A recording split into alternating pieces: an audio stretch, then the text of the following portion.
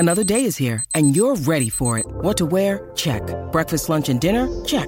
Planning for what's next and how to save for it? That's where Bank of America can help. For your financial to-dos, Bank of America has experts ready to help get you closer to your goals. Get started at one of our local financial centers or 24/7 in our mobile banking app. Find a location near you at bankofamerica.com/talktous. What would you like the power to do? Mobile banking requires downloading the app and is only available for select devices. Message and data rates may apply. Bank of America N.A., member FDIC. It's a destination.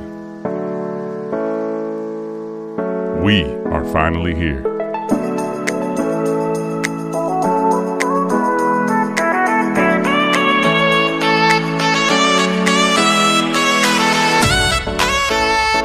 Let's go.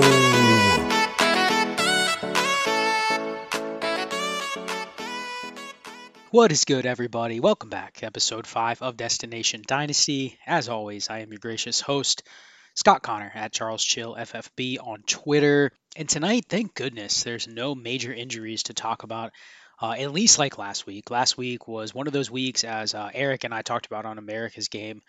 It was a little disheartening last week to talk about the injury to Breece Hall. Just to kind of focus on the injury to start the episode is one of those things where I hope I don't start many episodes like that, but I think that topic was big enough. I think it is going to have enough of a shakeup in terms of how people treat the running back position going forward that it was worth doing a lot of the episode on last week. So tonight, what I wanted to do is do the last part of now 3 that I've covered on quarterback efficiency. And check out the first one that I talked about, quarterback efficiency from a fantasy perspective. Last week, I touched on quarterback efficiency from an NFL perspective. And tonight, I'm going to go through some more of those numbers, update some stuff as of the final games in Week 7, and then talk a little bit about the quarterback position, how it's impacting things this year from both a fantasy and an NFL perspective, and maybe how we're going to start reframing our approach to the position going forward into 2023. I think it's going to be a fascinating 2023 rookie draft with a quarterback class that I think is going to be intriguing enough to where it may turn the NFL back towards, hey, let's start to develop some more rookie quarterbacks. Let's start to bring in some more quarterbacks into the fold where we would value them for dynasty. But then you get into what's the quarterback strategy approach. I've heard a lot of people starting to talk about this from a single quarterback perspective, and how much it's different this year compared to even the last few years where quarterbacks did dominate at the top. But you're starting to see this season where the quarterbacks at the very top are such a massive advantage compared to even the positional advantage at the other skill spots. Are we back to the point where even in one QB leagues, and everything on this episode focuses on Superflex because I think it's so much more fascinating when you're starting to value the quarterbacks in the mix. But even in single QB, I've started thinking about this a lot more. We get a ton of questions on my other channel, Dynasty Trades in 5. We get a ton of single quarterback questions. And more I've been thinking about the value of paying up for the positional advantage. And it's not just at the quarterback position, but that becomes the polarizing one because you get a lot of questions on what would you pay for this quarterback, to the point where it's, would it be worth paying multiple first rounders for a quarterback in a single QB league? And I would have told you there's absolutely no way if I would have answered that question a couple years ago. But now you look at the numbers, you look at some of the war data that Dynasty Barry, shout out to Dynasty Barry, has come up with. And even that, you start saying, man, it would be even an advantage to get in a single QB league. And when you get there, then you apply that to Superflex and you look at how has a strategy changed. So we're going to get into that during the back half of this episode and just talk a little bit about what it's going to look like going into 2023, how to approach the rookies, and then also how to approach not only startups, but existing leagues. And what is the price? What is the cost? What is the benefit of doing certain quarterback strategies? So we'll get into that as well to conclude the episode. Before we get started, I did want to give a shout out to everyone over at the Destination Devy team that has contributed to the newsletter that comes out every Friday. You can find the newsletter. All you have to do is sign up on the newsletter, enter your email, and you'll get delivered a newsletter every single week from everybody at the Destination Devy team. It is well worth it. Trust me, it is well worth it if you are interested in a lot of the content, not just Dynasty, but redraft, DFS, betting, everything. There's a lot of content that you can have through the newsletter that you're going to get every single Friday. You can find that at allgas.beehiiv.com/subscribe. Enter your email and you will get the newsletter every single week. So with that, let's move on to some of the data. I'm going to continue some of the stuff that I talked about last week, just looking at quarterback efficiency from an NFL standpoint. Go back and listen to that episode if you kind of want a frame of reference from what I was talking about from an EPA and a CPOE perspective. But today I wanted to focus on some of the elements from an NFL perspective that I think we can look at and maybe start trying to find some fantasy gold or maybe some fool's gold from a fantasy football perspective. So what I wanted to do is I wanted to look at first the yards per attempt leaders in the NFL, and this is through week 7 thus far. I wanted to look at the yards per attempt leaders and then try to figure out, what quarterbacks are benefiting the most from yards after the catch, but also what quarterbacks are also up there in terms of air yards per attempt. And then you want to look at the ratio of volume in terms of passing attempts per game. And what you're really trying to do is triangulate that, try to figure out what quarterbacks may give you the best bang for your buck, which quarterbacks may be ones that you want to buy. And I think more importantly, because we talked about on the very first episode how important it is for our quarterbacks from a rushing perspective to hit that 15% threshold in terms of rushing numbers, right? I talked about that in the first episode. But it's also important to look at some of these things and establish what the baseline is. What constitutes a league average passer from both a fantasy but an NFL perspective to where I say, okay, that player has hit those marks, and once they're there, then I can start looking at some of those other tiebreakers in terms of the rushing efficiency, in terms of what the contribution they're giving on the ground, and then the type of weapons that they have around them. And it works both ways. I remember the first episode I talked about, one of my hypotheses was that I think that quarterbacks are driving wide receiver production more than wide receivers are driving quarterback production. But there's a caveat to that. Once a quarterback has kind of hit that baseline level, and this is my hypothesis, I haven't found a perfect way to test this because I think there would have to be a large amount of data that's looked at. And then there's so many variables that goes into offenses and different weapons with different players and different systems. It's really, really hard to just isolate and say this quarterback's a product of their offense or vice versa.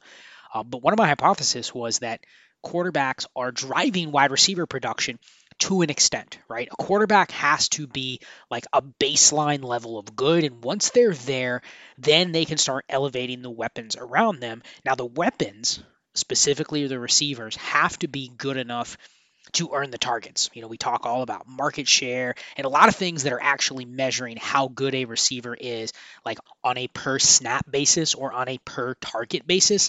But once they've hit those numbers, the quarterback is then elevating them or bringing them down based on the passing efficiency of the quarterback. And then obviously, like we talked about in the first couple episodes, passing efficiency can be also a sliding scale based on the volume that a quarterback is throwing. A quarterback can be extremely efficient, but if their volume is really, really low, well, obviously that's going to translate to less opportunities. It's going to translate to basically like the Falcons situation where Marcus Mariota has been a really efficient quarterback, but his volume is really low. But then also the number of throws and the number of targets going to his weapons are going to be really low, except for the concentration of those targets is extremely high. So if you just isolate this on like a per route basis or a per snap basis or just a per attempt basis, like Kyle Pitts and Drake London look awesome. But then you extend it out and you go, the volume's just not high enough. And the volume is also being masked because Marcus Mariota's efficiency appears to be high, but as soon as you raise the volume, the efficiency is going to go down. So it's like either side of the numbers, whether it's the market share or the target share or any of the peripherals for the receivers, they're actually inflated because, well, they're not getting enough volume to actually make it matter. The same thing with Mariota. His efficiency is way too high relative to, well, if you made him throw 45 times a game, his efficiency would go in the toilet. So it kind of works both ways. Like you're basically sitting there going, well, all you need is Marcus Mariota to throw the ball more, which in turn is going to give you more raw numbers for Kyle Pitts and Drake London. And assuming they're good enough for them to earn, 25 to 30% market share, even on a low number, all they need is a high number. but then the quality of those targets are going to go down, and you're not sure the production would actually follow. So it's kind of like a chicken and the egg. You're really not sure which one it is. So I want to kind of go through that and figure out maybe where there's some meat on the bone. Maybe we can find some value looking a little bit deeper at this quarterback data. So we're going to start with looking at yards per attempt. Now, yards per attempt is essentially exactly what it sounds like. It is the yards per attempt. So basically, how many passing yards does a quarterback have divided by the number of attempts they have on the season. Now, one thing about yards per attempt is it does not necessarily measure yards after the catch, and thus a quarterback can throw the ball 3 yards. The receiver can take the ball 60 yards to the house, and of course they get credited for a 63-yard pass touchdown. It will go down as one attempt, 63 yards. That's obviously going to inflate their yards per attempt for a given game. Yet how much of that work was actually done by the wide receiver? Now, I talked about last week, just briefly, I touched on the fact that yards after the catch aren't just a receiver stat, that there are quarterbacks that throw their receivers into yards after the catch. So they do have to be credited with yards after the catch as well. You can't just say, oh, well, this guy had the most yards after the catch by his weapons, therefore he didn't really do anything. He just basically threw the ball out there and then the receivers took it to the distance, or the receivers gained all this yardage after the catch, so it doesn't get credited to the quarterback. I think it works both ways. I don't have a good way, or I haven't found a good way to measure. Maybe you could probably look at something that's manually graded in terms of like film grades. Maybe PFF has something like this where you can dive through the data and figure out what type of yards after the catch are credited to the receivers or to the quarterbacks, or vice versa. But ultimately, the best thing I can say is that they're not all credited to the wide receivers, that the quarterback should get some benefit for having high yards after the catch, but obviously there are receivers or tight ends or running backs that are making plays strictly for the quarterback, and then they're going to get credited on the stat line with a higher yards per attempt because the receiver ran after the catch and gained a bunch of yards on behalf of the quarterback. So I'm going to dive right into it. So I kept this simple, but for purposes of this, what I'm trying to do is put these numbers together and come up with some sort of triangulation where I can say, I've identified a place where I can maybe find some fantasy value going forward, but more importantly, these are the offenses that I also want to target weapons with, assuming that I have weapons that have hit those threshold numbers thus far in their careers, or even thus far this season. Adding to the idea that if you combine those weapons with these specific quarterbacks, there's some potential. And then if you line that up with the current quarterback scoring, or even just the current quarterback value in Dynasty, where can we maybe find some players that we should just predict should be able to ascend, as long as we assume like equilibrium for their situations, right? Like there's going to be some situations where we just go, man, I just don't want any part of that for fantasy. And part of that goes into what I talked about earlier with the offensive volume. If it's not predictable, if you're not able to predict that it's going to at least hit a baseline number, then you can be out. But looking at these numbers, I think you can try to figure out where maybe if things regulated on certain situations that you can find some value, and vice versa. What players are being valued too highly, likely because of their rushing numbers. So let's get into it. What I did is I took 3 categories, and I essentially ranked each one of those quarterbacks based on those categories, and then came up with a cumulative score, trying to measure kind of a triangulated pass efficiency, looking at not only yards per attempt, looking at air yards per attempt, and then looking at attempts per game. So again, we talked about efficiency. We talked about how efficiency definitely goes up and down based on the amount of volume. There are certain players that can maintain good efficiency even with higher volume. Others, their efficiency tanks when their volume goes up. So I think passing attempts do matter when I'm coming up with this number, because obviously you want to factor in the volume for a quarterback. I don't want to just say, okay, here's the quarterback that's the most efficient, yet their volume is being masked. Because we can't necessarily look at a quarterback and say, let's say you take the volume of Ryan Tannehill, 24.3 pass attempts per game thus far this season. I don't really care about some of the efficiency numbers because I'm not getting enough volume probably produced. Not only for him, but likely for his weapons. I don't necessarily want to stack an offense in a situation where they're only throwing the ball 24 times per game. And you can think about that. The Titans is one of those situations where you go, man, you really don't want to stack anybody with Ryan Tannehill. And it's not because Ryan Tannehill's not good. It's because Ryan Tannehill's efficiency has been dialed down to the lowest common denominator. If his passing volume went up 25%, he probably would maybe be able to sustain one weapon. But most likely, the bang for your buck or what you're getting per attempt is going to go down. So I think that's important to go through that. So I'm going to start with the leaders right now, the leaders in the NFL in terms of pass attempts per game. And that's just basically the number of pass attempts attempted per game. Now, obviously, some of these are skewed by the fact that some players haven't played like full games. Like Tua Tagovailoa has only played 4.5 games. Jameis Winston's been in and out. There's been some quarterbacks that have come in. Jimmy Garoppolo hasn't played the full number of games. But just generally, I think it's important to look at pass attempts per game. Now, obviously, there's also some small sample sizes in here. Joe Flacco leads the NFL at 51.6 pass attempts per game through 3 games. He's basically an outlier. We can look at that and say the sheer number of attempts that he attempted over 3 games. One of those was that wild game against the Browns where he ended up throwing the ball 50 plus times. But you don't think that's sustainable. After Joe Flacco, though, everything kind of comes back down to earth. So you can almost omit Joe Flacco from this data set and look at the rest. So after him, I'm going to go down the line and I'm going to talk about the top 12 in terms of pass attempts per game. So you have Justin Herbert, Tom Brady, Matt Ryan, Kyler Murray, Josh Allen, Carson Wentz, Jameis Winston, Joe Burrow, Kirk Cousins, Patrick Mahomes, Matthew Stafford, and Jared Goff. So that's the top 12 right now through 7 weeks in pass attempts per game.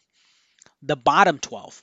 So this is where it gets even more interesting. You're looking at the bottom 12. You have Tua Tagovailoa, Lamar Jackson, Dak Prescott, Daniel Jones, Cooper Rush, Mac Jones, Mitch Trubisky, Zach Wilson, Ryan Tannehill, Bailey Zappi, Marcus Mariota, and Justin Fields. Now, a couple of those are going to stand out. Bailey Zappi hasn't played a full 4 games. Cooper Rush didn't play a full 6 games. Mac Jones obviously didn't play a full 4 games. Same with Dak Prescott. He didn't play a full 2 games. Then you have a few others that are mixed in there that have been in and out. I mentioned Jimmy Garoppolo. He's a little bit higher on the list. But you get the idea. Some of those numbers are swayed just a little bit. Obviously, Tua didn't play a full 5 games. But those guys are on the lower end. And especially the ones that stick out, Justin Fields at the very bottom, Marcus Mariota second to the bottom. Those guys have played all the games for their team thus far. Ryan Tannehill has started 6 games. He's played all in those 6 games, 24.33 attempts a game. Mariota was at 21.43. Justin Fields was at 19.43. Zach Wilson. So Zach Wilson has played 4 full starts at 25.2 attempts per game.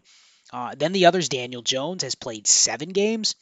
This is through week 7. Daniel Jones, 27 pass attempts per game.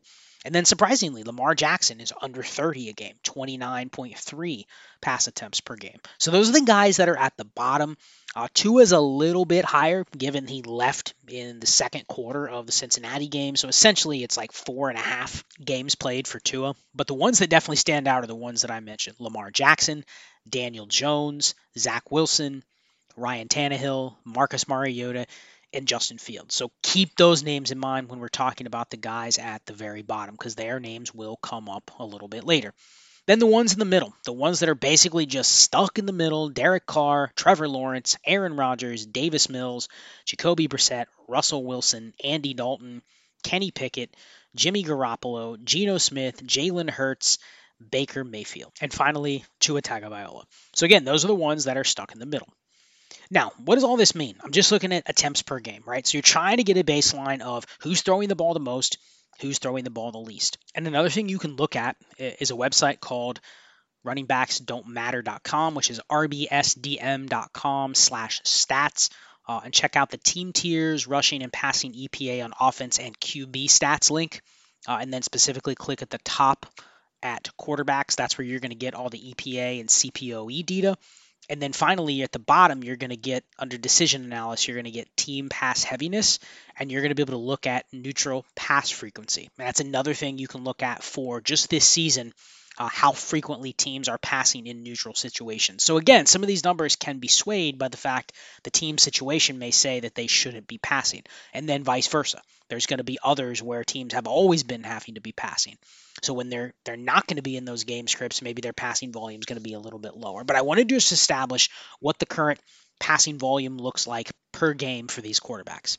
Next, what I'm going to look at is the yards per attempt leaders this season. I'm just going to go down the line. I'm going to read them all the way from the top to the bottom, and this is YPA per attempt for the season. So Tua Tagovailoa, Bailey Zappi, Josh Allen, Jalen Hurts, Patrick Mahomes, Geno Smith, Jimmy Garoppolo, Marcus Mariota, Joe Burrow, Mac Jones, Justin Fields, Ryan Tannehill, Jared Goff, Jameis Winston, Russell Wilson, Andy Dalton, Derek Carr, Matt Stafford, Lamar Jackson, Trevor Lawrence, Zach Wilson, Jacoby Brissett, Matt Ryan, Tom Brady, Kirk Cousins, Aaron Rodgers, Cooper Rush, Justin Herbert, Davis Mills, Daniel Jones, Carson Wentz, Dak Prescott, Baker Mayfield, Mitch Trubisky, Kenny Pickett, Kyler Murray, and finally Joe Flacco. And very interestingly, Joe Flacco leads the league thus far in attempts per game.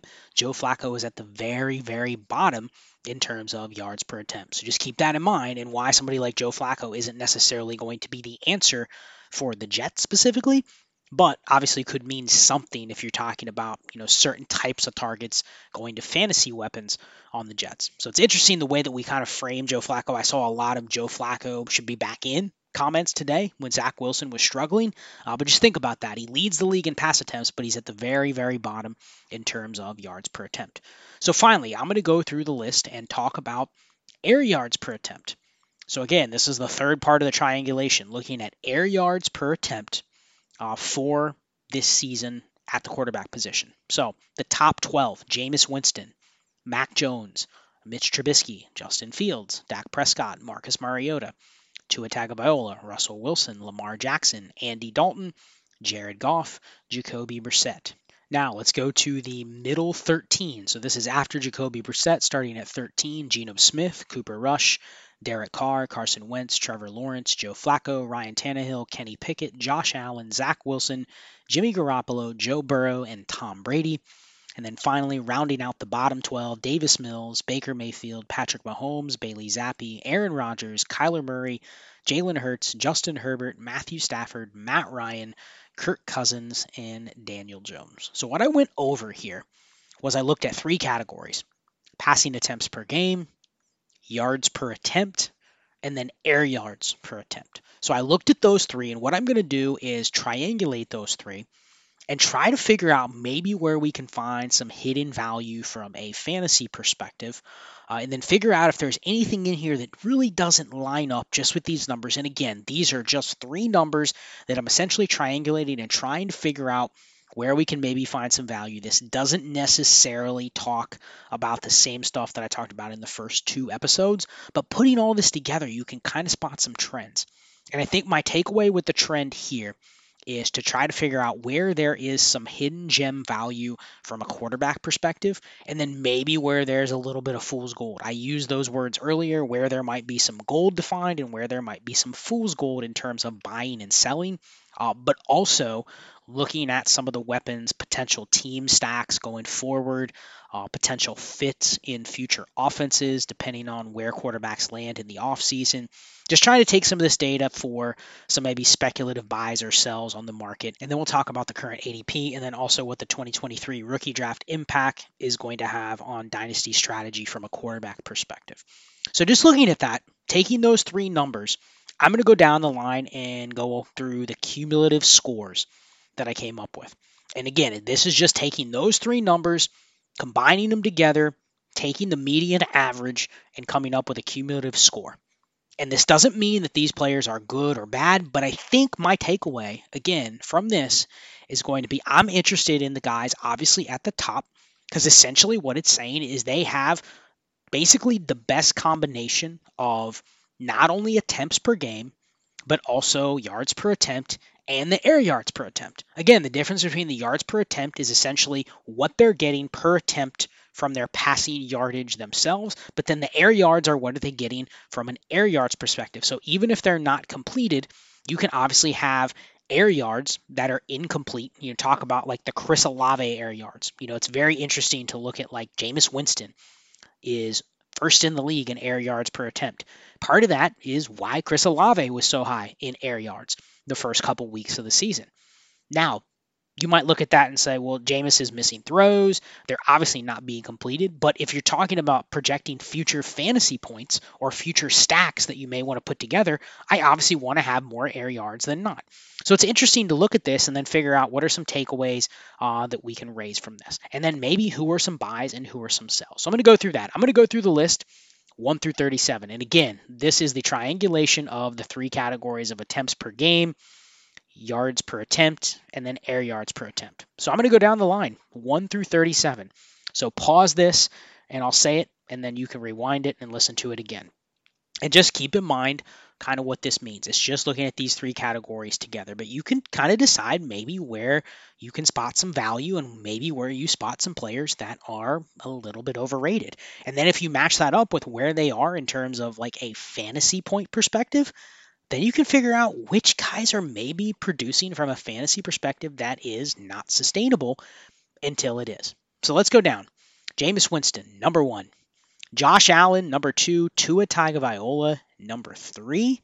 Jared Goff, number 4. I did not expect that, but Jared Goff checks in at number 4. Number 5, Russell Wilson. Number 6, Geno Smith. Number 7, Joe Burrow. Number 8, Mac Jones. Number 9, Patrick Mahomes. 10, Andy Dalton. 11, Derek Carr. And 12, Marcus Mariota. Now, it's very interesting to see what makes up these categories versus just the final results. But my takeaways from the top 12, I talked about it last week. I definitely want to buy Tua Tagovailoa. He was on my list of a player that I wanted to buy, and I was able to flip a Trey Lance share for Tua Tagovailoa and Cam Akers, which I was glad. I don't have much Tua, but he was one that I wanted to go out and buy, and I talked about on last week's episode that I think he's somebody that is a little bit undervalued from a dynasty perspective. I think there's other risk factors that are playing into his value. So he was somebody that I was interested in buying. I'm going to omit a few of the guys in that top 12 because we already know they're good. We already know they're super efficient. We already know they're very, very high level for fantasy. So Josh Allen, Joe Burrow, Patrick, I'm going to omit those guys. A few of the others that stand out to me besides Tua, Russell Wilson. So Russell Wilson's in here at number 5. He ranks 19th in attempts per game, 15th in YPA, and 8th in air yards per attempt. Russell Wilson is still a guy that I'm willing to buy back in on. I know it's still a somewhat small sample size, but I think some of the bad we saw has been a little bit over-exaggerated. I think as they continue to figure this out, that he's somebody that I still am willing to invest in at his current dynasty price, and we'll talk about that here in just a little bit.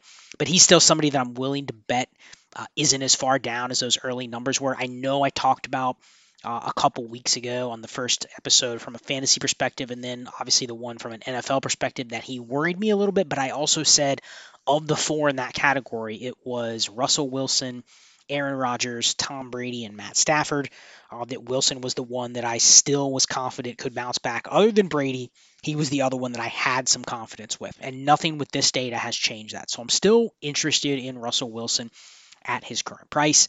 The other ones I wanted to touch on briefly, Jared Goff. So Jared Goff is 13th in attempts per game, 13th in YPA, and 11th in air yards per attempt.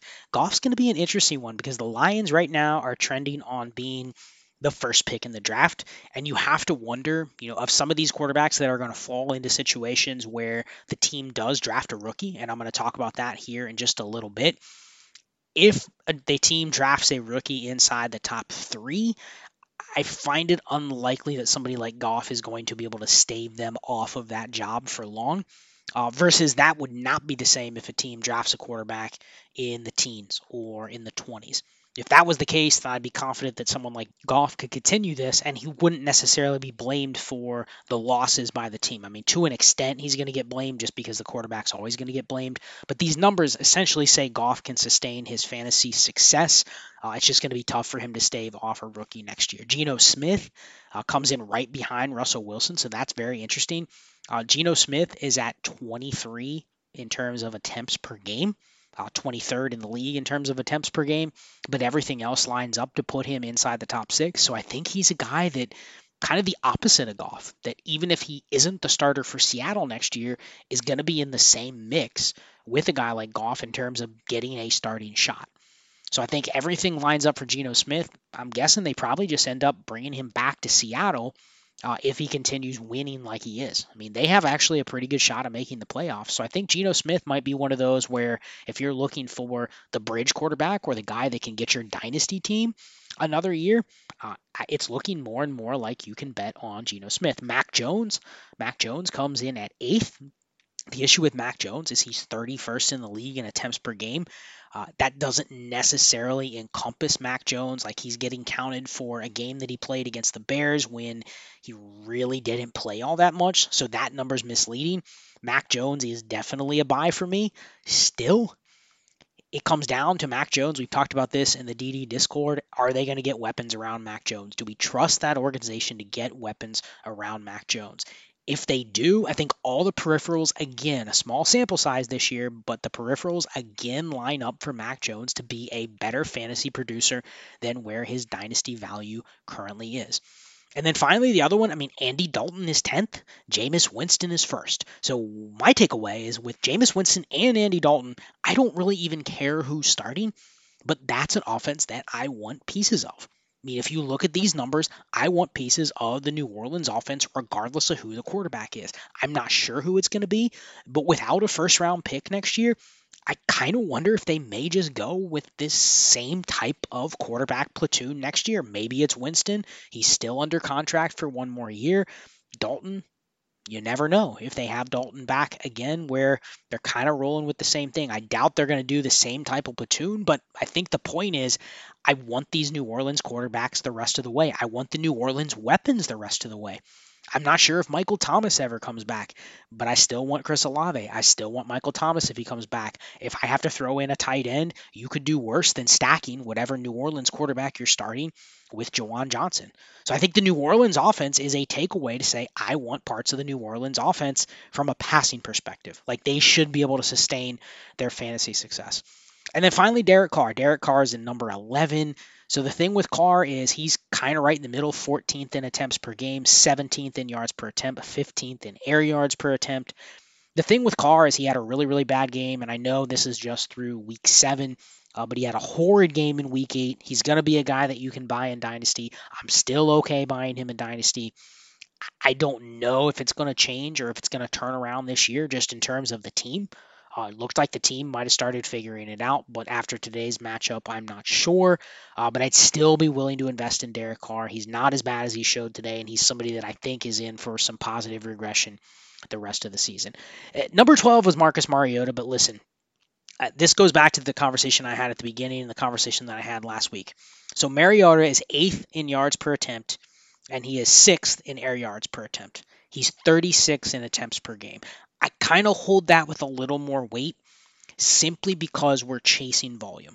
I don't really care about the other two numbers until I see that 36 go up. The only other player in this zone that's even close is the two that stand out as being Tua and Mac Jones, but they're also looking at partial games. So if I remove that and I adjust it exactly for those partial games, nobody else is inside this top 12 that's even close to the volume as low as Marcus Mariota. So until I see that volume go up, it's hard to buy in. So I'm going to omit him from this sample size. So that was the top 12. Again, the guys I'm interested in buying in this range: Tua Tagovailoa, Russell Wilson, Mac Jones, and Derek Carr. Those are the ones I was interested in, along with the Saints quarterbacks. I don't necessarily want to buy those guys, but if there are spot starts that can be had going forward, Jameis Winston and Andy Dalton are on my short list of not bad bets that you could take for a couple starts the rest of the way, or possibly going forward if they continue like this going on into next year.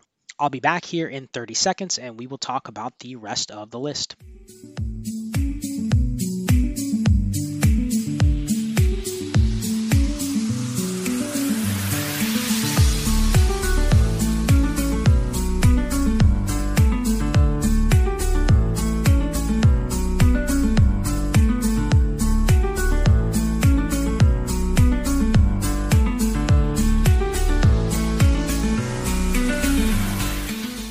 So continuing with the rest of the list, after Marcus Mariota, we're going to go from 13 all the way down to the bottom, and I'll talk a little about my takeaways from that sample size. Justin Fields, number 13. So Justin Fields is very similar to Mariota, 37th in the league in attempts. However, we started to see the attempts go up just a little bit for Fields, and everything else checks out. 11th in yards per attempt, 4th in air yards per attempt. It's quite simple. We already know Fields brings the rushing to the table. We talked about that in the first episode. Same with Mariota, but I think we're starting to see the volume trend a little bit up for Fields. The one thing that I have as a drawback for Fields is what is the threshold to where his volume goes up and his efficiency starts to drop. Right now, some of these peripheral numbers look pretty good, but I think if we can continue to see the efficiency numbers rise, go back and look at the EPA and CPOE for Fields over now the last 4 games, and it actually looks pretty good. It's like top half of the league, but the volume has to go up. The volume has to continue to go up, and I'm still moderately interested in Fields. But we buried Fields a month ago. We buried him. And I think we were a little bit wrong. So I'll be the first to say I'm not going out and probably buying Fields at what his fantasy production price has been, but I'm not fading him entirely from the NFL perspective. I was very outspoken at the beginning of the year saying Fields is one of the worst quarterbacks in the league, if not the worst quarterback in the league from an NFL standpoint. But maybe that was just a victim of small sample size. So if the volume continues to go up, I'm going to become more and more interested in Fields as long as some of these efficiency numbers still hold with him. After him, Jacoby Brissett, Trevor Lawrence, Jimmy Garoppolo, Tom Brady, Carson Wentz, Lamar Jackson, Joe Flacco, Jalen Hurts, Matt Ryan, Justin Herbert, Matt Stafford. So the guy that I can't get behind in this range, Matt Stafford. So Matt Stafford is down at number 24. Stafford is essentially being carried by the fact that he's 12th in the league in attempts per game, but everything else is ugly. 18th in yards per attempt, 34th in air yards per attempt. Stafford is one that I'm definitely on the fade end with. It's going to be interesting to see what the rest of the season looks like for Stafford because it appears that the Rams are basically out of it at this point. I know they're not mathematically out of it, but the way that they've been waxed a couple times this year by other contending teams, they've gotten crushed by the 49ers. The Seahawks have a 2-game lead over the Rams. They're clearly the worst team in their division. The Cardinals may have something to say, but I actually would say the Cardinals looked better today, at least, than the Rams did. So the Rams are one of those teams that I'm out on. So I wonder if maybe these will go back the other way on Stafford. But rest of the year, it's really hard to say I want any part of the Rams. I don't want Tyler Higbee necessarily. I definitely don't want Allen Robinson. Obviously, you have to buy into Cooper Kupp. But Stafford's on the low end of one that I'm just not interested in. If you can get off of Stafford for one of the other guys that I've talked about, and try to find a pivot deal, do it. Like I would take Derek Carr over Matt Stafford, not even close. I think you would definitely add to Matt Stafford to get somebody like Derek Carr. The other guys in this range, so another one that's very intriguing to me is Jimmy Garoppolo. I talked a little bit about yards after the catch. Jimmy Garoppolo is 22nd in the league in attempts, but if you adjust that to the fact that he didn't play a full 6 games, Garoppolo's inside the top 20. So his volume actually hasn't been that bad. His YPA is 7th. His air yards per attempt is 23rd. But I think we know what Garoppolo is. I talked about last episode that Garoppolo last year led the league in terms of discrepancies between yards per attempt and throw ADOT, which essentially is a good measurement of who's benefiting the most from yards after the catch. And Garoppolo was at the top of the list. His team's built that way. I mean, if you look at Deebo Samuel, Brandon Ayuk, George Kittle, Christian McCaffrey, the team's built that way. That's his job. His job is just to distribute to the weapons and let them do a lot of the work. So if he can do that, Garoppolo is still a buy. And I know a lot of people have gone, oh, he's a bad NFL quarterback. I think he's basically a better version or a similar version to what you have with like Geno Smith and Jared Goff, but with higher volume than Geno Smith, a better efficiency than Jared Goff, and better weapons than both. So if you like those guys, like you have to buy into Jimmy Garoppolo. He's a guy I want to buy for the rest of the season. Now, the major issue with Garoppolo is, how much is he being carried by those weapons? Like this is a perfect scenario for him to finish a top 15 from a fantasy perspective this year. But then what if he goes elsewhere next year and obviously doesn't have those same weapons? So it's very intriguing to look at both that, but then also look at Trey Lance, because Trey Lance could essentially be similar to what we're talking about with Garoppolo, but with maybe not like the Justin Fields rushing. But as long as the volume isn't extremely low, then I think you have a similar situation potentially next year with Trey Lance. So it kind of makes him, I was Mr. Let's sell Trey Lance right after he got hurt. But the more and more that I think about it, the more and more some of these other quarterbacks kind of bury themselves down into the dust. I remember after Trey Lance got hurt, in a 16-team league, I actually offered Trey Lance for Matt Stafford, and I got declined. And the manager was just like, yeah, I can't trade an active quarterback for a guy that's going to be out for the year. And keep in mind, this team is out of it. But at the same time, they wouldn't deal Stafford for Trey Lance. And I'm looking back like 4 weeks later, well, man, I'm glad that didn't get accepted. So everything I said about Garoppolo intrigues me a little bit more about Trey Lance. On the other hand, I mentioned Tom Brady last week. The thing with Brady is, so looking at these numbers with him, he's third in the league in pass attempts, but he's 24th in YPA, 25th in air yards per attempt. I don't want to say that I've changed course on Brady, but looking at these numbers, it does make me wonder what the ceiling for him is. Now, the thing with Brady is he is by far on pace to be at the very, very top in terms of pass attempts. Like thus far this year, through 8 games, he has 340 attempts. He's on pace to be over 700, just like last year. So he's going to be able to survive on the sheer number of pass attempts if it continues at this rate. And for fantasy, he's still going to be okay. But he looks very similar, and this is going to be crazy to some people, but go back and look at some of these same numbers for Matt Ryan over the last couple of years. He's very similar to what Matt Ryan was until Matt Ryan fell off the cliff. So I'm not saying Brady is Matt Ryan, but Matt Ryan for the last couple of years was an inefficient mess, being propped up by the fact that he was still throwing the ball 600 plus times per season. And once that starts to go down, or once the efficiency starts to become so bad that the team goes, we can't throw this much, aka what has happened to Matt Ryan this year, then you fall off a cliff. So that's kind of where Brady's going. Maybe he turns it around. Maybe the weapons get a little healthier and these numbers slowly start to creep up. But I don't like what I'm seeing from Tom Brady when I'm looking at these numbers. Man, he's probably a guy from a dynasty perspective that even if he potentially is going to play another year, I'm willing to be out. If there's ever a time where someone believes he's going to play another year and you can sell, I think he's a guy that I'm willing to get out on. Because really what this data is telling me, I don't want Brady even if he plays another year the way that he's trending. And maybe I'm going to be wrong. You may look back in 4 weeks and you're going to go, Scott, you're crazy. You never doubt Brady. But these numbers are different than what we've seen from Brady in the past. These look very similar to Matt Ryan the last couple of years. And that's not something that I really want to chase. So those are my takeaways in this range. Obviously, buy Fields. Very interested in Garoppolo at least the rest of the season. A big buy on Jimmy Garoppolo the rest of the year. I did want to make a quick mention on Lamar Jackson. So Lamar Jackson is 19th in YPA, 9th in air yards per attempt. The volume just needs to come back up for the Ravens. It's gone down. The only issue is with Mark Andrews banged up, with Rashad Bateman banged up, the Ravens have started to trend way back in terms of passing attempts. Now, part of that has been the situations they've been in. They were in some games early on where they couldn't play that way, and recently they haven't been. But at the same time, the volume is starting to trend backwards for the Ravens, which is not what we necessarily want to see. Doesn't mean Lamar can't be good, but essentially what he is right now is just a better version of Justin Fields.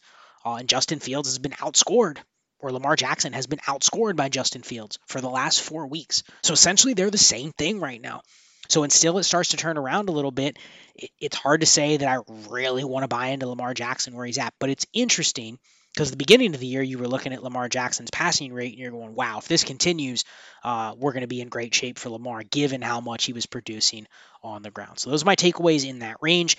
Let's go through the bottom guys. And this is where you're going to find a lot of players where I go, man, either things aren't clicking this year, or there's some explanation as to maybe why these numbers look the way that they are. But you're also going to find some players in this range where you go, man, if there's any dynasty value to be had, or if there's any pivot value to be had, then at least heavily consider that. So let's go through them. So we have Ryan Tannehill, Dak Prescott, Bailey Zappi, Mitch Trubisky, Cooper Rush, Kirk Cousins, Davis Mills, Aaron Rodgers, Kyler Murray, Kenny Pickett, Zach Wilson, Baker Mayfield, Daniel Jones. I'm going to omit Dak Prescott because it is such a small sample size, and part of this, he's not getting credit for those numbers simply because he missed a lot of that first game that he played in. But the other ones that are interesting to me, so let's start with Mr. Reliable. We've talked about it forever. His efficiency has always been good, but what do these numbers say? So Kirk Cousins this year is 10th in attempts per game, 25th in yards per attempt, 36th in air yards per attempt. So at the very, very bottom in air yards per attempt. I don't know necessarily what to take away from that, other than I do wonder if the Vikings, if some of those rumors about the Vikings going after another receiver are true, but the air yards just aren't there for Cousins. The yards per attempt or the yak isn't there for Cousins either. It kind of looks very similar to what like Matt Stafford is doing with the Rams. And I don't necessarily know if that's the plan or not. And it's not necessarily a concern because you can produce like fantasy numbers for your weapons this way. But I don't look at these numbers and go, it used to be if I can stack the number 2 receiver or the tight end or the number 3 receiver, even with Kirk Cousins, then I'm interested. But these numbers say the opposite. Cousins is 10th in terms of attempts per game, but his air yards are at the very, very bottom. So it's almost the opposite of what you're seeing with like the Saints and the Vikings. But Cousins is clearly a better quarterback than Jameis Winston or Andy Dalton. But if I'm looking at offenses that I want to stack shy of Justin Jefferson and Kirk Cousins, I'm not interested in stacking any other Vikings. And this was somebody that I looked at and go, man, I want some Adam Thielen and Kirk Cousins. I want some KJ Osborne and Kirk Cousins. I might even want some Irv Smith and Kirk Cousins, but it's been the opposite. So it's not that I'm off Cousins, but I think this kind of shows like what his ceiling is. And if you look at like his fantasy numbers, he's essentially producing like right there where you would think like he's a top 12 quarterback, but he's not carrying the weapons like I thought he might be able to. So that's just interesting that stands out on Cousins. The other ones in this range that stand out to me, Kyler Murray, 5th in attempts, but 36th in YPA, 31st in air yards. I don't know if this is going to continue to go up with DeAndre Hopkins back. Probably not. You just have to wonder if maybe this could change a little bit if they get Hollywood Brown back. But again, like it's very, very similar to Kirk Cousins, but to an even greater degree where I don't necessarily want the stacks with Kyler. And you probably feel that if you have Kyler Murray and Rondale Moore, or Kyler Murray and Marquise Brown, or Kyler Murray and DeAndre Hopkins. Like they can get fed just from like a PPR perspective, but a lot of that has to do with the fact that they're top 5 in the league in attempts per game. That's why Hopkins is hitting. They're not hitting because of the efficiency. In fact, they have very, very low upside if the volume isn't there. So just keep that in mind. I know people are going to look at Hopkins in week 8 and they're going to look at Kyler and say that's a great stack. It could be, but essentially what this is telling me is if the volume isn't there for Arizona, and maybe it'll continue to be there for them, but the efficiency of those stacks, the efficiency of that offense is not one that I'm interested in. So it's not that I'm off Kyler, but I look at this and I go, I don't want an elite quarterback to be down in this range. I would still take Lamar Jackson over Kyler Murray for this reason. I would probably have Joe Burrow over Kyler Murray for this reason pretty easily. Just because you look at these numbers and you go like the sustainable part, the one thing that I can say is not sustainable on this list is top 5 in the league of pass attempts. Like that's going to have to go down. If the efficiency, like I talked about last week with Kyler, continues to be where it is, you just can't survive with an offense where the volume is top 5 in the league because they're not winning either. So that's another thing that's going to factor in here is it working? And quite frankly, it's not working. So I would expect some regression for Kyler Murray. So I'm a little worried about him being on this list. Aaron Rodgers, the other one about Aaron Rodgers is, again, 16th in pass attempts per game, but at the bottom in terms of yards per attempt, 26th, air yards per attempt, 30th. So this is almost looking similar to Tom Brady, but without the volume. So you look at that and you go, what's up with Aaron Rodgers? Now, the interesting thing about Rodgers is he doesn't have any weapons around him. So if his best weapon is Aaron Jones, what do you necessarily expect with the yards per attempt and the air yards per attempt? So maybe that changes if the weapons get there for Rodgers, but how long do we have to wait? So I'd kind of throw Rodgers and Brady into the same mix. And I'm just really not sure how to value those guys going forward, but these numbers are not trending in a positive light. It looks very similar, like I said, about Matt Ryan and Tom Brady, kind of looks very similar for Rodgers. And then finally, the very bottom one, Daniel Jones. So Daniel Jones, he's at the very, very bottom of this list. 28th in attempts per game, 30th in yards per attempt, and dead last, 37th in air yards per attempt. And I know I haven't talked about fantasy numbers that much today, but just listen to what I said. 28th in attempts per game, 30th in yards per attempt, 37th in air yards per attempt. Yet if you go to fantasy scoring, Daniel Jones at the quarterback position thus far this year, now this is through today's games, but Daniel Jones is 15th in the league in quarterback scoring. And that actually includes Taylor Heineke in the mix. So if you omit Heineke because of a small sample size, Daniel Jones is quarterback 14. So if that does not speak to a player that is literally getting by on rushing yards, I don't know what does. Daniel Jones has 363 yards rushing, and that is contributing the highest percentage in terms of fantasy scoring for any quarterback. Everything else says that that is it for Daniel Jones. He's not doing anything from a passing perspective. And I know people have talked about Daniel Jones. He's earning the starting job. As long as they keep winning, they're going to sign him. They're going to keep him. I'm not sure about that. I look some of these numbers on Daniel Jones and I go, I don't know if it's going to be enough to get him signed by the Giants. In fact, if I'm the Giants, I probably look at Daniel Jones and I say, you know what? We're going to make him a kind of a half-ass, semi-competitive offer, one that we probably hope he doesn't accept, and then let him test the market and go from there. Because none of these numbers speak that Daniel Jones has earned an extension with the Giants. Like, he hasn't been that great. And I know he's not working with really any weapons, which isn't necessarily his fault, but he's not really showing anything to say he's able to elevate the weapons if they were to be there. That's the one concern. Like, it's almost very similar to like what Kyler Murray's doing, but to a lesser degree. And Kyler Murray's passing volume is extremely high. So at least Kyler Murray's been able to sustain some production because of high volume. Daniel Jones isn't even allowed to have the high volume, yet somehow they are 6-2. I know they lost today, but I just look at these numbers and I go, Daniel Jones is still somebody in Dynasty that I don't want for that reason. Because I also think if he were to go to a different situation, even one where maybe they had a better offensive line, maybe they had better weapons, you'd probably still get a lot of what you're getting from Daniel Jones, maybe more attempts, maybe slightly more air yards per attempt, maybe slightly higher YPA. But as long as the rushing was still there, you'd get decent fantasy production, but that would be it. Like, you're not going to get much more from him. So he'd be somebody that I'm fading in Dynasty. I think there's starting to become a narrative that he's going to get extended, that he's going to be a long-time starter. But I look at some of the other guys on this list, Geno Smith, Jared Goff, Jimmy Garoppolo, some of the other ones that I mentioned as buys, guys like Mac Jones, and I'm just taking them all over Daniel Jones. So with all of this said, what does this mean for the upcoming rookie draft? And stay tuned. We're going to do a future episode on America's Game. Actually, Eric and I are going to do an updated episode looking at some NFL mock draft projections and go through what it specifically means for all of the positions. And we'll definitely hit on quarterbacks. But I wanted to hit on briefly using mock draft database. So check that out. It's nflmockdraftdatabase.com.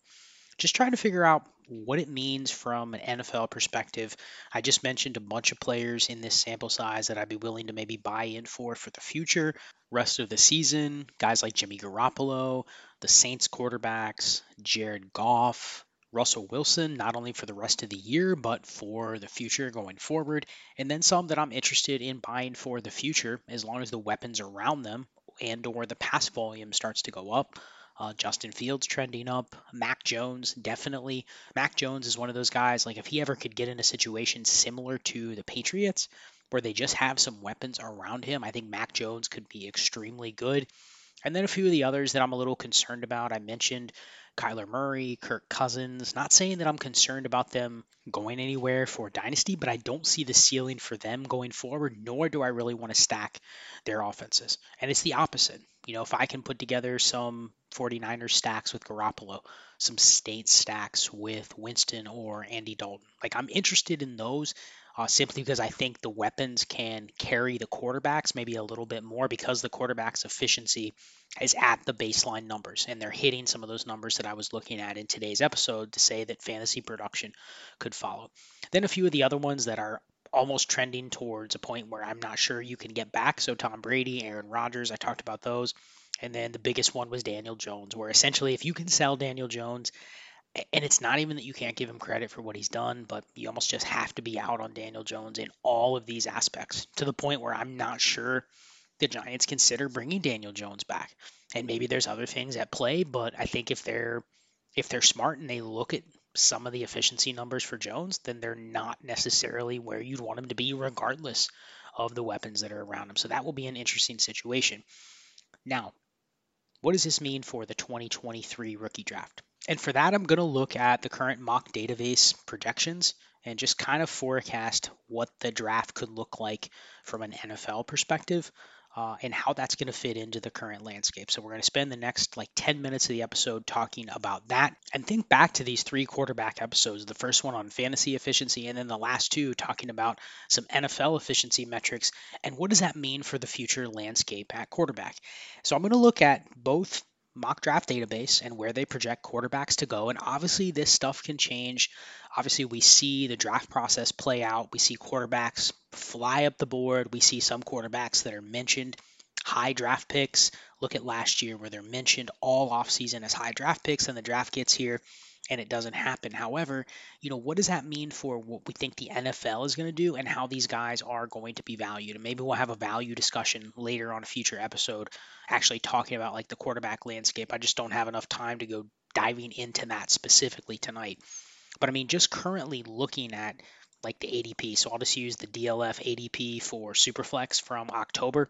I mean, I know people kind of nitpick sometimes on DLF CDP, but I think it's okay if you're just trying to get like the order that the quarterbacks may come off the board.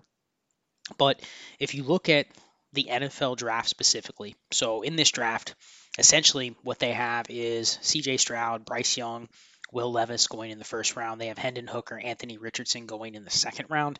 I don't think you can put Anthony Richardson in there. I'm not sure if Will Levis is definitely going to be seen as a first round pick, but I still think there's enough from a traits perspective that's going to still warrant him being picked pretty high in the NFL draft. But then you look at Hendon Hooker, he's going to be a different type of prospect for a lot of people to evaluate. But let's just say we end up with 4 first-round quarterbacks in next year's NFL draft, and maybe we get 1 or 2 others that are drafted like in the first half of the second round. So I think we're going to get a quarterback class with potentially 5 or 6 quarterbacks that are quote-unquote worth potentially drafting. But then you look at the quarterback landscape and you go, right now, if you just name off the top 12, Josh Allen, Justin Herbert, Patrick Mahomes, Lamar Jackson, Joe Burrow, Kyler Murray, Dak Prescott, Jalen Hurts, Russell Wilson, Trey Lance, Trevor Lawrence, Justin Fields. So you just go through that top 12, and I'm looking at the Superflex ADP. But if I even look at just the regular ADP, it doesn't differ much from that. And so you look at that top 12, and you go, wow, Trey Lance, Justin Fields, Trevor Lawrence in that top 12. And you might go, wow, I didn't even realize they're still valued there. But then you ask yourself, who else should replace them? Kirk Cousins, Tua Tagovailoa is probably right there. Deshaun Watson should be in there. That's one of the flaws. Watson should be in there. I would say Tua and Watson are clearly inside that top 12. But then after that, you sit there and you go, where do I value Carr? Where do I value Cousins? Where do I value Stafford? Where do I value guys like Aaron Rodgers, Tom Brady? Like, we're getting to a point where the quarterback landscape, and we're already into the top 8, 9, 10 when you're starting to mention Russell Wilson, Justin Fields, Trevor Lawrence, Trey Lance. Like, guys people have significant questions about. But then you look at that and you say, those guys are in the top 15.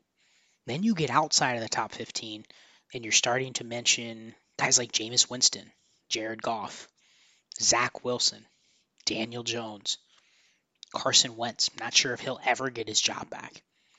Mac Jones, right now, quarterback 20. I'm not sure that you can convince me that there are more than 14 or 15 quarterbacks I would rather have over Mac Jones. Maybe the Carr, maybe the Kirk Cousins types, maybe Matt Stafford, simply because I've seen the production before. But if you're really sitting on what do you think is going to happen at the end of 2022 going into 2023, you're going to start telling yourself that same narrative that I said during this episode.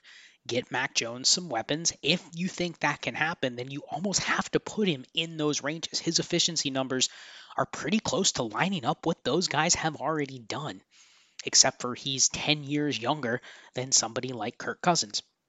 Kenny Pickett. Who knows what to do with Kenny Pickett? But I think you look at Kenny Pickett and you say, by the time we get to the offseason, There's going to be people that are just pushing Kenny Pickett up simply because they just don't want the other guys. So I think the bottom line is we're looking at kind of one of these really, really weird spots to where there has never been a bigger advantage than having these elite quarterbacks. And I think they're really, really expensive to buy. But I also look at this rookie class, and I'm not the only one that said this. Many, many others have said it as well. Credit to Matt Bruning. He's been saying it for a while. Like this 2023 quarterback class, there might be a couple guys at the top, but then you sit there and you think about CJ Stroud and Bryce Young. Where are they really going to compare even to guys like Fields and Trey Lance and Trevor Lawrence? Like, is it going to be automatic to just put those guys ahead of them simply because they're the new breed or we haven't seen them fail yet? Like, that's basically what it's going to be, is we're going to put those guys ahead of the others simply because we haven't seen those guys fail yet. And I'm not sure if that's going to be sound process. So you arrive quickly at a conclusion where we're sitting here thinking about potential quarterbacks to buy. There has to be quarterbacks that occupy these slots, which is why I'm still a little more interested than I ever would have been in guys like Jared Goff, in guys like Geno Smith, in guys like Jimmy Garoppolo, in guys like the Saints quarterbacks. Simply because I think there's going to be more opportunities than we want to give credit for to these players, simply because there's not enough quality quarterbacks right now. We need more. And there's going to be others, someone like Daniel Jones. Davis Mills for sure is going to be out of a job. And guys like Carson Wentz, I don't think is ever going to get another starting opportunity in terms of like, here's the keys to the franchise. It's all going to be just opportunity based. It's going to be like another Andy Dalton type situation for Carson Wentz. And that's going to be it. He's not going to get any other opportunities. So I think we're at this point where if you can buy Mac Jones, you're doing it. If you can buy Jimmy Garoppolo for the rest of the season, you're doing it. But then you probably want to sell. Selling for the likes of Mac Jones, who's the opposite. Nothing going for him the rest of the year, but a lot going for him as we get to next season, and maybe they can surround him with some weapons. But there's just a lot that's going on right now to where we're going to need more quality quarterbacks coming in. And what that does is, it makes some opportunities on the really, really cheap for some of these guys. If you guess right and you end up hitting on multiple seasons of opportunity for a guy like Geno Smith, it's probably worth it. But more importantly, I think if you can lock in shares of Trey Lance, of Tua Tagovailoa, Deshaun Watson is one where I look at the prices on the really, really elite quarterbacks. So you're talking about Mahomes, Allen, Herbert, Burrow, Lamar Jackson, Jalen Hurts. I look at Deshaun Watson and I go, he's probably somebody that there's still enough bias out there that I'm interested in buying. Especially if you take some of those Jacoby Brissett numbers and you go, man, like they're actually not completely hiding a guy like Jacoby Brissett when some of these other teams are doing that with Justin Fields, are doing that with Marcus Mariota, are doing that with Zach Wilson. Like they're not necessarily doing that with Brissett. So I think Watson is one where I'm willing to double down, even if it's at 80% of the cost of the other elite quarterbacks. Same with Tua. I mean, I was off Tua forever.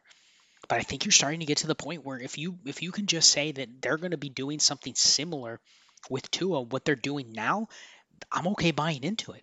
Like you're almost by default getting yourself a top 12 quarterback. And I never thought I would say that, but you almost have to buy into what Tua is doing as well. So I think the key is if you can lean into getting into that top 12 as much as possible, especially, I don't even want to say Tua's in that range yet, but especially the Watson range, especially Herbert at his current price. Like there's some really weird things going on with Herbert that I don't know if it's the ribs. I don't know if it's just a poorly designed set of weapons around him, but he's clearly a lot better than what he's showing. But I think at almost all costs, you should try to get those guys if they become available. Because if you really look at the fantasy production, it really is becoming the haves and the have-nots. And then it really just levels off. So we'll talk more about this as we kind of project what's going to happen in the 2023 class. But ultimately right now, you're looking at a class that might have a couple guys at the top. You might have 3 or 4 quarterbacks that are even worth drafting that go, mid first to mid second in the range where it's like, all right, if I know a player is a top 50 pick at quarterback, they're probably going to get opportunity. Doesn't mean it's guaranteed. It doesn't mean it's going to be the same opportunity for a mid first rounder versus a early second rounder, but I think they're going to get some sort of opportunity, but that's it. What does that actually mean? I mean, we've seen a lot of young quarterbacks get opportunity, and then they kind of just end up in this blah range, right? Like we may be trending that way with Fields, Lawrence, Trey Lance, but by default, they have a little bit of value. So that kind of speaks to the type of value that you're going to hold with CJ Stroud or with Bryce Young, maybe even with Hendon Hooker, who knows. But you're going to hold that type of value, but you may not actually get the production. So, long story short, I'm trying to double down. I almost want to look at my portfolio by the end of this year and lock up as many of these top 12, top 15 quarterbacks as I can get. I don't even know about the prices that I'll have to pay, but my hypothesis is that I'm not sure there's enough of a price that you can pay. Like I don't think there is a overpay at the sake of roster construction. Now you have to be careful if you're at the very, very bottom end of that range. If you're overpaying for Russ Wilson and Tua Tagovailoa, and you're overpaying just to lock up, quote unquote, like two top 15 quarterbacks, you could get burned. There's a chance that somebody may have a cheaper version of that type of production and they could still beat you. But I think ultimately, one of the biggest advantages, and it's just going to continue to magnify itself, is locking in the elite quarterbacks, is locking in your quarterback rooms to where you're not fishing in these other waters trying to look for your quarterbacks building going forward. And you don't have to rely on any rookie drafts because I think we're heading towards a class where there's going to be a couple that are valued at the top, but it's also a class that I don't want to bet. And I've said this many times on Dynasty Trades in 5. I don't want to bet on the 2023 rookie class at all fixing my quarterback room at all. So if I can almost fade this quarterback class and wait until I see some of these efficiency numbers and then buy back in, like if I see, Hendon Hooker producing similar to like what Mac Jones did as a rookie, then I'd be willing to buy in because I think I'm going to probably get a little bit of rushing production on top. But I'm willing to wait. I'm willing to wait till I see that to buy in versus really playing on replenishing my quarterback rooms at all with the 2023 class. In fact, I probably want to double down and go after some of the players that I talked about in tonight's episode. So I know this was a lot. I covered quarterbacks in the last 3 episodes, really just kind of getting my footing on what I want this show to be. It's really just talking through thought processes in Dynasty. And I think to wrap this up, one of the biggest things to take away from quarterback efficiency is this, is quarterback efficiency from a passing perspective. A lot of the data that I talked about in the first 3 episodes, that is what establishes the baseline of what a quarterback can produce, not only for his own fantasy production, but for his weapons. That's my hypothesis. That's what I started this series with, was the hypothesis that quarterback efficiency, these numbers are going to drive the wide receiver production. Then when you get into picking out which weapons have proven that they are good enough, that's when you start attaching it to the quarterback efficiency and going, okay, these are the situations that I want to buy into. Then when you combine the two, then you're going to look at some of the volume numbers, and then you're going to look at some of the numbers that I talked about tonight. Where is there maybe like a high bang for your buck with the type of offense or with the type of attempts that you're getting from the quarterbacks and getting to the receivers that could translate to more fantasy points. And the ones at the higher end are the ones that you want to consider stacking. So that's the takeaway. Keep that in mind when you're identifying quarterbacks. If you can kind of see through a quarterback's production and say, hey, it's strictly based on volume, the efficiency is really bad, but they're just throwing the ball a lot, red flag. The other one, if they're getting a lot of production on the ground, but they're not sustaining anything with their passing efficiency, red flag. So look through all of that. Think about that when you're scouting quarterbacks. Think about that when you're determining how much you want to pay for a quarterback. Kind of make sure some of these things check out. And best of luck in your quarterback buying endeavors.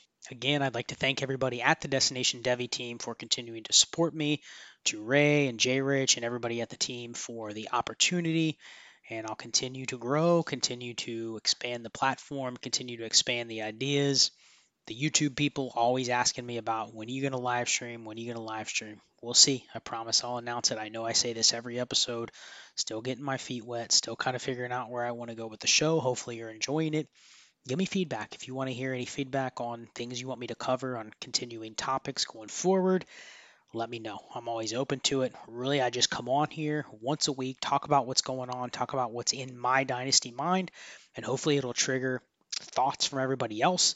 thoughts from people. I get tons of great messages and DMs. Hey, I loved you said this. I'm trying to follow some advice that you gave on this, or trying to think about something that you mentioned, and I'm going to go do this. That's what I want to see.